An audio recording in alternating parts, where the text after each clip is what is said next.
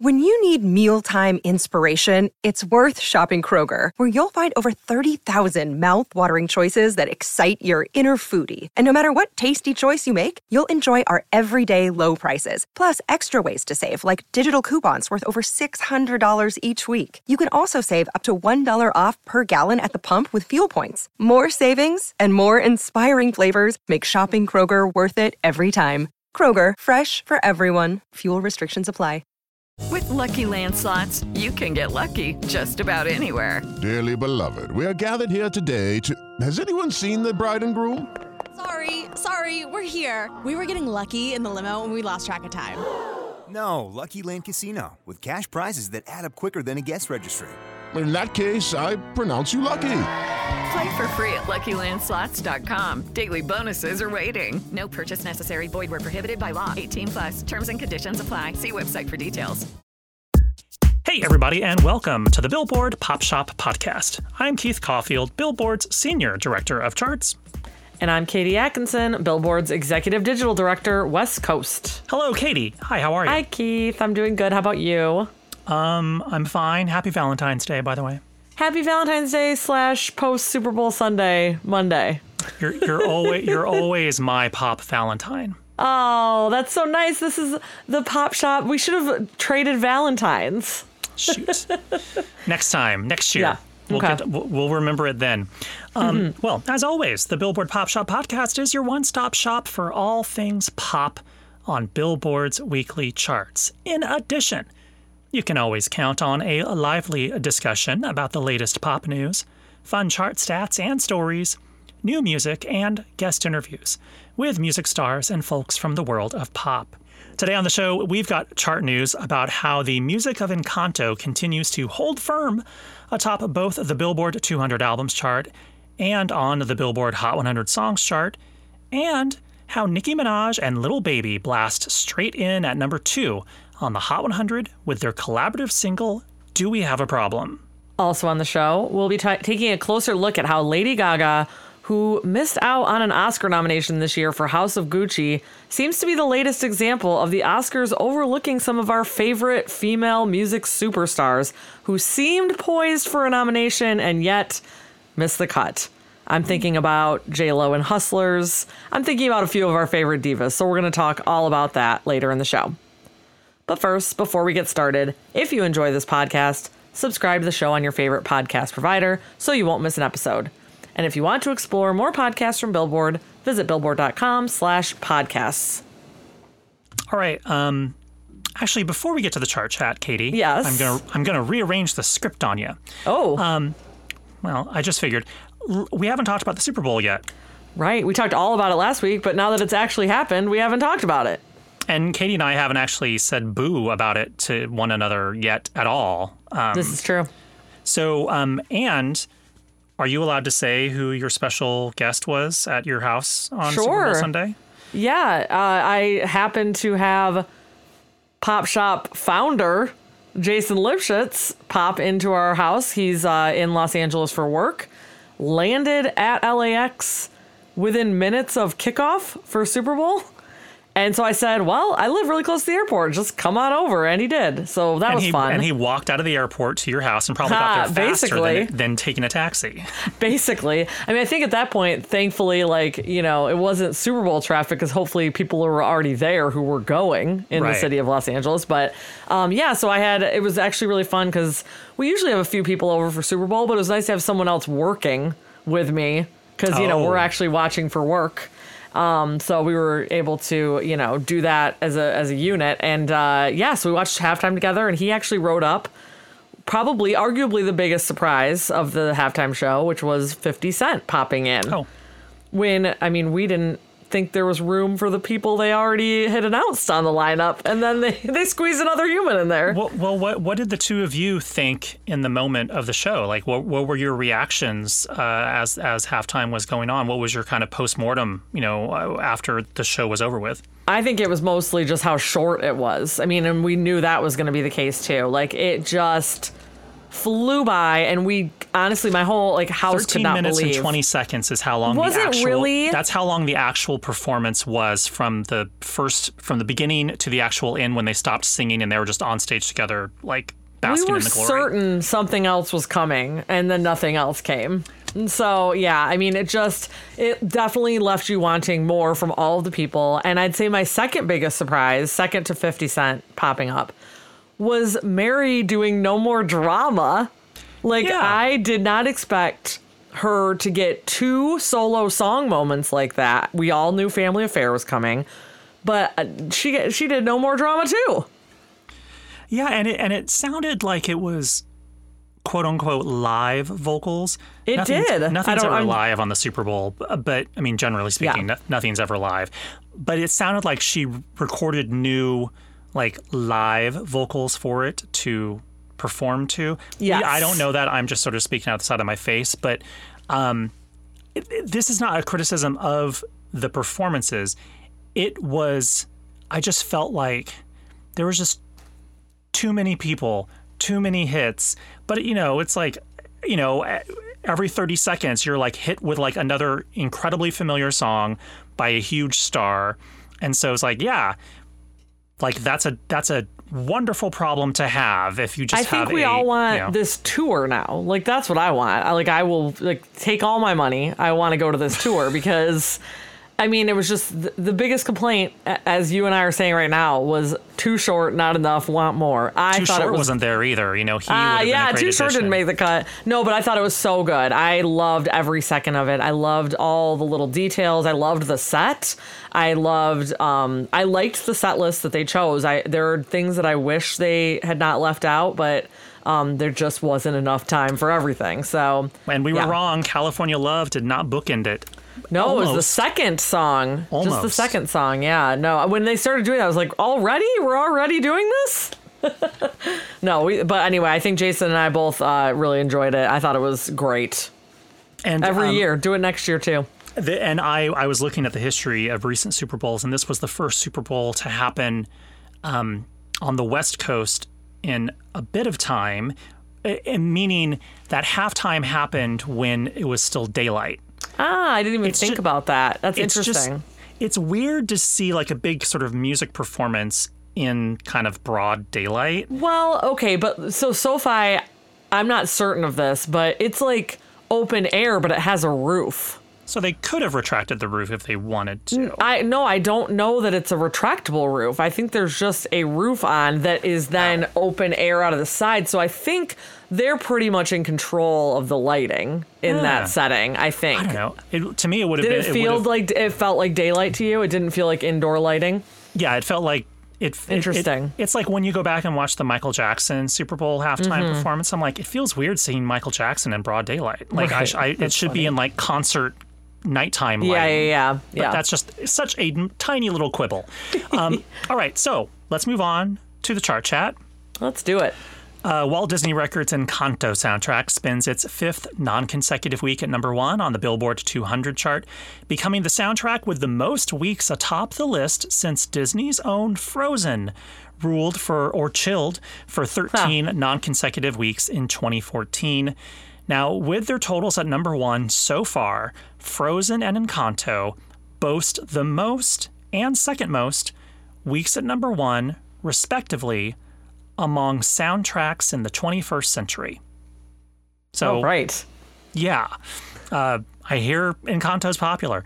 Also in the top 10, both Yo Gotti and Mitski land their highest charting albums ever on the Billboard 200, as the former's CM10 Free Game debuts at number 3, and the latter's Laurel Hell arrives at number 5.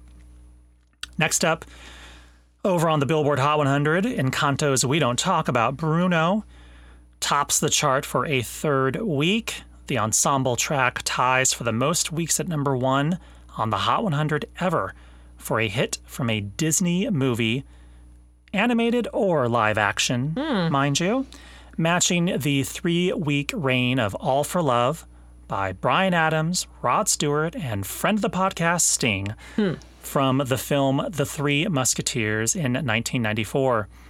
Bruno remains the most streamed song of the week in the United States, as well, according to MRC data.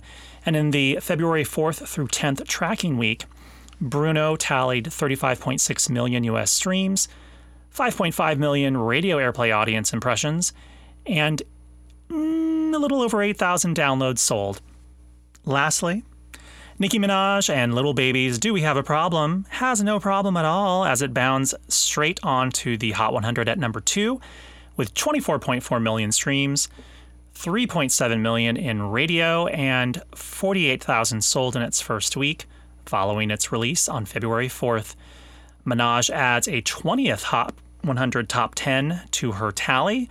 She is the 22nd artist to reach the milestone over the chart's history, which dates back to 1958, and the 7th woman after Madonna with 38, Rihanna with 31, Taylor Swift with 30, Mariah Carey with 28, Janet Jackson with 27, and Whitney Houston with 23 top 10s. That's some nice company. Yeah, right? I'd say.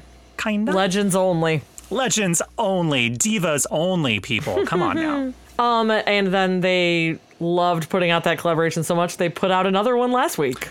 They called did. Bussin'. Yeah, it came out on Friday. Maybe we're going to get like a whole collaborations album from the two of them. I wouldn't mind that. That's a good combo. And so we'll see if Bussin' can bust into the Hot 100 as high. Puns. I'm so sorry for that. Put your pun in over there. All right, so we talked a little bit last week about the Oscars and specifically the music nominations for song and for score. But Keith and I got to talking about something else we noticed from the nominations. They were announced last week, and some critics and a lot of fans on social media took notice of the absence of a certain pop superstar among the list of nominees for Best Actress. And that would be Lady Gaga for her role in the film House of Gucci. A role, by the way, that had garnered her acting nominations with the Screen Actors Guild Awards, the UK's British Academy Film Awards, also known as the BAFTAs, the Critics' Choice Awards, the Golden Globes, and even a win for Best Actress from the New York Film Critics Circle. Yeah, so this wasn't just like fans sounding off on Twitter. Like there's actual precedent for why we thought she was going to get nominated. It wasn't just pissed off, little monsters. Yeah, this which happens too. Billboard's own awards editor Paul Grein called it a snub in a story for Billboard following the nominations announcement, while Scott Feinberg, the senior awards analyst at Billboard's sister publication, The Hollywood Reporter, went so far as to write a story that was titled, "What Happened to Lady Gaga's Oscar Nomination?" Seriously, though, what happened? What happened? So with all that said, we wanted to take a closer look at Lady Gaga's lack of an Academy Award nomination and how it feels like the latest example of the Oscars overlooking some of our favorite female music superstars.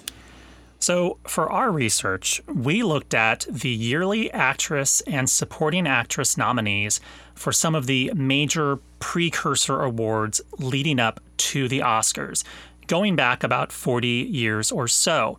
Specifically, the Golden Globes, the Screen Actors Guild Awards, the BAFTAs, and the Critics' Choice Awards. Plus, we looked at the actresses honored by the New York Film Critics Circle and the Los Angeles Film Critics Association. Neither of those apparently have proper nominations. They just have winners each year, as far as I can tell. Yeah. And it's important to note that these assorted awards and voting bodies that do these awards and make these, associations and whatever, don't necessarily share any crossover with the voting members of the Academy of Motion Picture Arts and Sciences, which puts on the Oscars. So, for example, the Golden Globes are decided on by a group of international journalists. The Critics' Choice Awards are based on, you guessed it, what a panel of film critics and journalists like. The Screen Actors Guild Awards do certainly share membership with the Academy voters because that is the guild that represents actors in Hollywood, as does the BAFTAs. There's obviously crossover there. Right. So, and there just seems to be crossover in general for these awards in what critics kind of decide is a movie or a performance worthy of an Oscar nomination. Like it feels like usually it is a precursor for these things. Yeah, like if the New York Film Critics or the LA film critics say like, oh, you're the top actress of the year for this role, most likely it's a film that has been warmly embraced by critics and, in theory, the Academy. So the two things would certainly go hand in hand. So in Feinberg's story, in Scott's story that we noted earlier, he writes, quote, no leading lady, meaning for this season that we're in, except Gaga, had received noms from the SAG Awards, both as an individual and as part of her film's ensemble, Golden Globe Awards, Critics' Choice Awards, and BAFTA Awards. And she also won the prize of the snobbish New York Film Critics Circle. Thanks, Scott, for Thanks, Scott. a little bit of editorializing there. and that's why we said we're quoting Scott there. Yes. And yet, no Oscar nomination for Gaga. Instead, the Best Actress nominees this year are Jessica Chastain in The Eyes of Tammy Faye, Olivia Colman in The Lost Daughter, Penelope Cruz in Parallel Mothers, Nicole Kidman in Being the Ricardos, and Kristen Stewart in Spencer. Okay, so all this is to say, like, what happened with the Oscars? Like, why did she not get this nomination? And Why? Scott also said in a separate story that he wrote for THR that, the quote, the Oscars have become harder than ever to predict because a significant portion of the Academy, the 20 to 25% who are based outside of the United States, are largely not represented in the groups which give out nominations before the Oscars and which we used to turn to for clues about what the Academy would do. Basically what Keith said. There's not always going to be overlap. Yeah, and I think that's been part of the Academy's kind of drive to expand their membership over the past few years. Yeah. So, maybe just looking at the SAG Awards isn't the be-all and end-all to like what you thought would be the nominees for the Oscars, because there's going to be a substantial number of voters voting for the Oscars now that just aren't even part of the Screen Actors Guild, possibly because they're outside of America. Right. Maybe, And I don't know. we don't know why she got passed over this year. She could have been super close, who knows? But what we do know is that she is not the first female music superstar to get passed over for a nomination when like everyone sort of thought ahead of time that they had a really good shot at it, you know? Yeah, and let's be clear, like Lady Gaga was like a really obvious, like, well, of course. No, Not seriously, yeah. I'm like newly angered by hearing like the list of things that she was nominated for and then didn't get the Oscar nomination, honestly. So hopefully we've riled up our listeners too. Okay, so who else is there? Well, you don't need to look much further than this year. Yeah. Because Alana Haim of the rock band Haim was definitely a contender for Best Actress thanks to her role in Licorice Pizza. She had a Golden Globe nomination, a Critics' Choice nomination, and a BAFTA nomination, but no Oscar nomination. And the very first person that came to mind for me when Gaga did not get the nomination was Jennifer Lopez in Hustlers, which was like my favorite movie that year. Like, I love that movie, and J-Lo was so perfect in it. She got a SAG Award nomination for Supporting Actress. She got a Golden Globe nom for Supporting Actress. She won the LA Film Critics Association Award for Supporting Actress. And then when they announced nominations that year, no J-Lo. I wanted J-Lo to be an Oscar-nominated actress. I think J-Lo probably wanted that too, I would assume. I think we can have like sort of theory. I think maybe at the end of this, we can have like a potential theory for each one of these. Mm-hmm. So we'll keep listeners in suspense, but I think at the end of this, there could be a reason why for all of these. So we'll move on. Okay. Further back in time, let's go back to the 1990s. What about, this might be a left field one, Bjork in Dancer in the Dark. She had a golden... I loved that movie. I owned that movie on VHS. Okay. I went and saw like a live screening of that movie. It was 3 hours long on campus at Michigan State, and I loved that movie. It was so good, and I don't know why I owned it because it's the most difficult rewatch of all time. Why did I buy that? I own Requiem for a Dream on VHS, exactly. And I love to watch it. Oh my Lord. Anyway, incredible performance. So Bjork had a Golden Globe nomination for lead actress in a drama, and she also won the Best Actress award at the Cannes Film Festival. I realize Cannes isn't one of the measurements we were using here, but I thought it was a way to show that people thought it was a wonderful performance. Yeah. but yet no Oscar nomination. Our girl Madonna in Evita. You had to bring up Madonna. I did. But she actually won the Golden Globe for Best Actress in a Musical or Comedy. And the year that she won, she beat out Frances McDormand in Fargo, who would actually go on to win the Oscar that year. So I'm not allowed to say my opinion about why this one happened? We're saving that. Okay. I think we can save it at the end. Okay. Or what about Courtney Love, of course, musician Courtney Love, also from the rock band Hole, who turned heads in the film The People versus Larry Flint, and garnered supporting actress nominations from the Critics' Choice Awards and the Golden Globes, and won the supporting actress honor from the New York Film Critics Circle, yet no Oscar nomination. Okay, let's go back to the 1980s now. Cher, we, love Cher on this podcast. She was nominated for 2 acting Oscars that decade. She won, of course, for Moonstruck for Best Actress. She missed out on an Oscar nomination altogether for the well-received film Mask, though she did get a Golden Globe nomination. And then we have Dolly Parton, who got a Golden Globe nomination for Best Actress in Comedy or Musical in her film debut, 9 to 5. I can't believe that was her film debut. Yeah. Like, she is just so good in it. She's just meant to be on screen. But she did not get an Oscar nomination for acting. She did get an Oscar nomination that year for Best Original Song for, of course, the film's title track, 9 to 5. And sort of lastly, and we realize this is not an exhaustive list by any stretch of the imagination. There were individuals that we left out here, but that is, we are not saying they were not possibly in the conversation for whatever film that you may be thinking of. We just have to limit this in some capacity. So one more with a hat tip to Paul Grein. Consider for a moment the late, great Doris Day. The singer, actress, and all-around entertainer did get one Oscar nomination for the film Pillow Talk, but as Paul notes to Katie and I in a earlier email exchange, she was thought to be overlooked for her films prior to Pillow Talk, especially Love Me or Leave Me, opposite James Cagney, The Man Who Knew Too Much, opposite Jimmy Stewart, and, of course, Calamity Jane. I watched Calamity Jane when I was taking film classes in college. Okay, of the folks that we talked about, I have some theories as to why. Yeah. The J-Lo one, I think there may have been some Academy voters who felt that the content of the film and the role that J-Lo was playing, that of a stripper, was perhaps maybe not something that was savory to them. I'm going to take issue with that one right away because people get nominated all the time for playing like serial killers.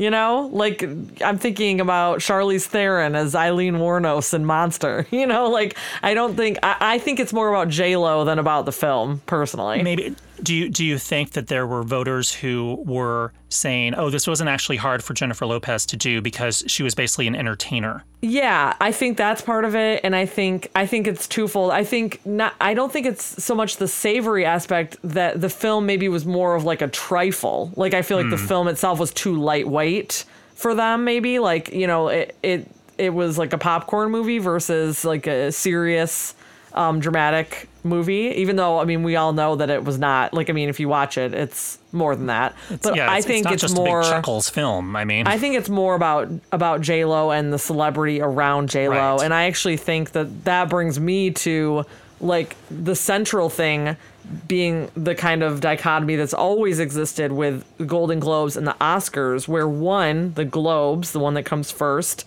the one that doesn't take itself as seriously, has always been like a moth to a flame when it comes to celebrities.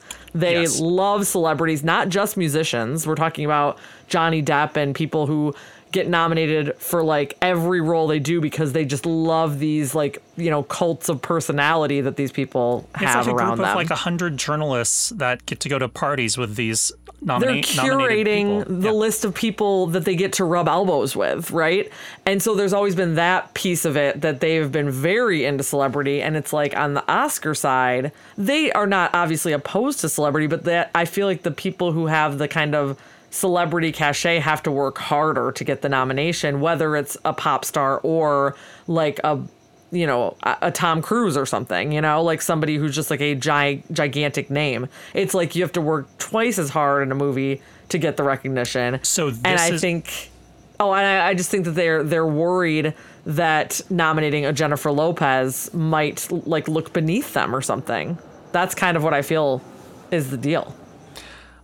Well, I think for J-Lo, like if you had nominated her for like, The Wedding Planner, that would have been inappropriate. But she's never been nominated, and she had Selena was her first movie, and then out of sight.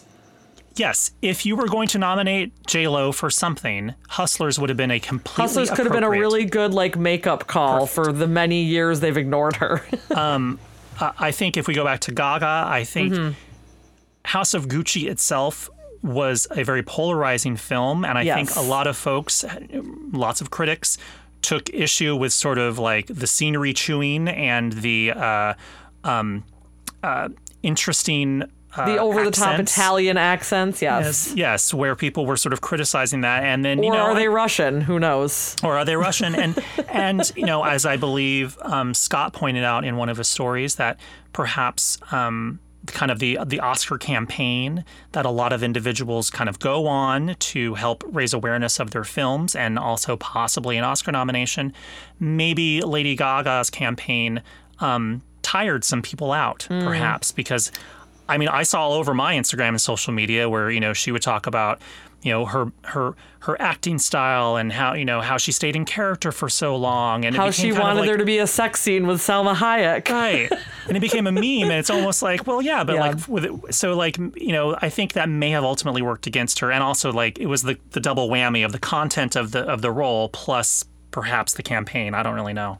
We should mention, though, that Gaga was nominated for acting for A Star Is Born. So it's not like the Oscars are anti-Gaga. No. And so we should, like, it to your point, I think it has way more to do about the reception to the movie House of Gucci than it necessarily does about Lady Gaga. But it might be one of those things like she has to, like, cross a higher hurdle as Lady Gaga, like, bold-faced name. Unfortunately, that's the way it works when you're a pop superstar diva, where have to, like... I mean, Kristen Stewart is nominated for her first Oscar, and I'm sure that hurdle, she had to go over that too as like Twilight Girl, and she did it. Yeah. So maybe they were both fighting for that last spot. Who knows? I don't know. Yeah. Well, we said how we were going to talk about all the other ones. I think with Haim, I think it may have been just like it was a competitive field, and she is kind of an unknown entity when it comes to acting. So perhaps, the voters were like, I don't know, is she an actress or is she just playing herself on screen? We don't really know. I mean, I'm not saying that's my opinion. I'm saying that's what people may think of when they see a musician on screen. If they don't really know about them, they may have this perception of like, okay, I don't know. Is this just like her? We don't know. Yeah. And it can also work against you, too, because if you're like someone like Lady Gaga or Jennifer Lopez and you're playing some version of a singer or entertainer on stage in a film, that can either hurt you or help you, depending on who you are. I think for some of the other folks that we mentioned, I think, Bjork was probably just like, this is a challenging film that may be too much for the Academy to sort of ingest, and they're like, is Bjork an actress or is she really just a singer with like the right fluke role? Madonna had been kind of, frankly, a joke as an actress for a very long time, and considering that she lip-synced the entire role in Evita, it was sung through. I think that was probably working against her because people were saying, is this one long music video or is she really acting? And I think that probably hurt her. And just because you've won a Golden Globe doesn't necessarily mean a whole heck of a lot sometimes, especially in the musical comedy category. Yeah. And, Courtney Love, I think, again, it was like her first big film role. And I think some Academy voters, despite the fact that her co-star Woody Harrelson got an Oscar nomination for that film, I think they may have been looking at her like, okay, this loose cannon, is she really just Courtney Love on screen kind of playing this role, or is she really acting? I don't know. Yeah. So there's some thoughts about those. I mean, we didn't even mention Beyonce and Dreamgirls, did we? Because like Jennifer Hudson got the nomination. I researched Beyonce, and Beyonce did have a Golden Globe nomination for Dreamgirls, but I mean, it was the J Hud show when it came to that. Like that's why she missed out on. Right, and I didn't mention Mariah Carey, who did not have a Golden Globe nomination for Precious, but a lot of people did say like, wow, Mariah is amazing in this, and you know, she did have some notices from other awards like the NAACP Image Awards and things like that. But I think when I was researching, I'm like, look, Gabourey Sidibe was nominated for Best Actress in Precious. Monique was nominated and won for Best Supporting Actress from Precious. I think there probably wasn't a whole lot of room left for anyone else to possibly get in there from Precious, including Mariah, unfortunately. Yeah. I didn't talk about the other ones like Dolly and Cher, but I mean, should we? No, I think people get the idea, and I don't think there's a conspiracy. We should say there's not a conspiracy against pop stars like in the Oscars. I don't think. I just think maybe it's just way more competitive. I mean, the other thing we I guess didn't mention yet for Golden Globe specifically is that 10 lead actresses are nominated every year because there's 2 separate categories, drama and then musical comedy. Yeah. So getting nominated or winning a Golden Globe is not necessarily going to get you into one of those 5 spots for the Oscars. And we were specifically researching female singers, mostly in light of the fact because of Lady Gaga being contemporary this year, as well as Haim and J-Lo in recent memory. That's not to say that male musicians have never not been nominated for Oscars. Obviously, Will Smith has. There's not as many examples of men who attempt it, though. I'm realizing, attempt that level of I mean, Frank acting. Sinatra won an Oscar, Yeah, but I'm thinking about just on the level of a Gaga or J-Lo, if you're talking about Justin Timberlake has obviously acted, but, never gotten awards attention on that front.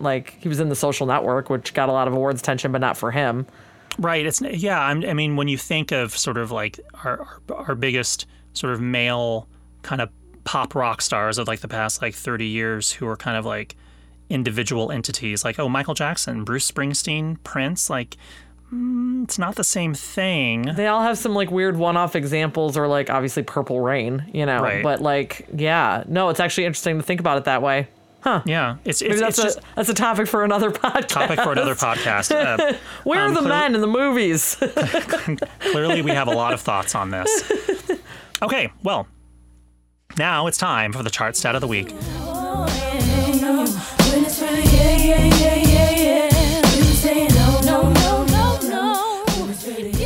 This week in 1998, the girl group Destiny's Child, which included future Oscar nominee Beyoncé, got their first top 10 hit on the Hot 100 with No, No, No. The track rose 16 to 8 on the chart dated February 14th, 1998, and would eventually peak at number 3 in March of that year. The group, in its various lineups, would garner a total of 10 top 10s, including 4 number 1s. Beyoncé would, of course, go on to land her own plentiful Hot 100 career as a solo artist, with 18 top 10s so far under her glittery belt. She most recently visited the top 10 in late 2017 via her guest turn on Ed Sheeran's Perfect. Perfect initially came out as a solo track, and then it was issued later in a sort of a remix form with Beyoncé, and that's it what went to number one, right? Yeah. So there you have it. This week in 1998, Destiny's Child said yes, yes, yes to the Hot 100 as their track No, No, No became the girl group's first top 10 hit. No, no, yeah, yeah, yeah, yeah, yeah. No, no, no, no. All right. We've reached the end of our big show. I feel like I completely went off the rails in that Oscar talk, and just at some point you were just looking at me like, are you ever going to stop talking? No. I was actually just thinking about that Destiny's Child song, No, No, No. Always makes me think of Wyclef was on the remix version of it, and he calls them the Young Supremes in that song, in his verse. All I'm trying to do in the hood is stay alive, make a little money with Destiny Child. Thugs hear the song and dance, they go wild like Texas. They moving like No Limit soldiers. It went from a dream to the Young Supreme. And I always thought, like, wow, you're very prescient. Like, they actually, like, that's a pretty apt analogy. And when you think about how Beyonce's kind of become the Diana a little bit of the group and all that, like, it's a pretty solid analogy. It's funny, like, sometimes, what is that phrase called? Braggadocious? When like hip hop stars are very like, I'm flossing, I've got all this, I'm the best in the world, and they're the greatest, and you're the greatest, and we're the greatest together. It's very hyperbolic. Yeah.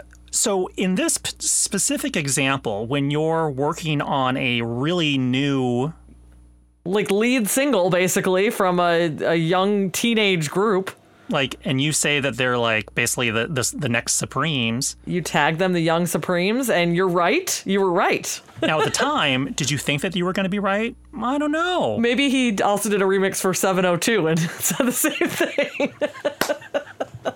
No shade to 702. I love Where My Girl's At. Yeah, go ahead and try to save it now, Katie.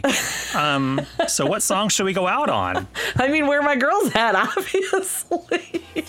All right, we'll see you guys next time. Bye.